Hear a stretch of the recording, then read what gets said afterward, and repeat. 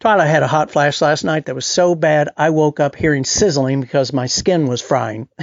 She's had hot flashes for 15 years, which is nothing because I've been hot since 1966.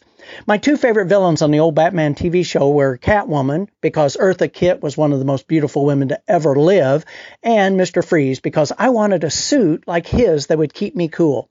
When I travel alone, I keep my hotel room at 60 degrees, which makes the housekeepers work quickly just to keep warm. Unfortunately, I've passed this propensity to be hot to our daughter, Keith's sister.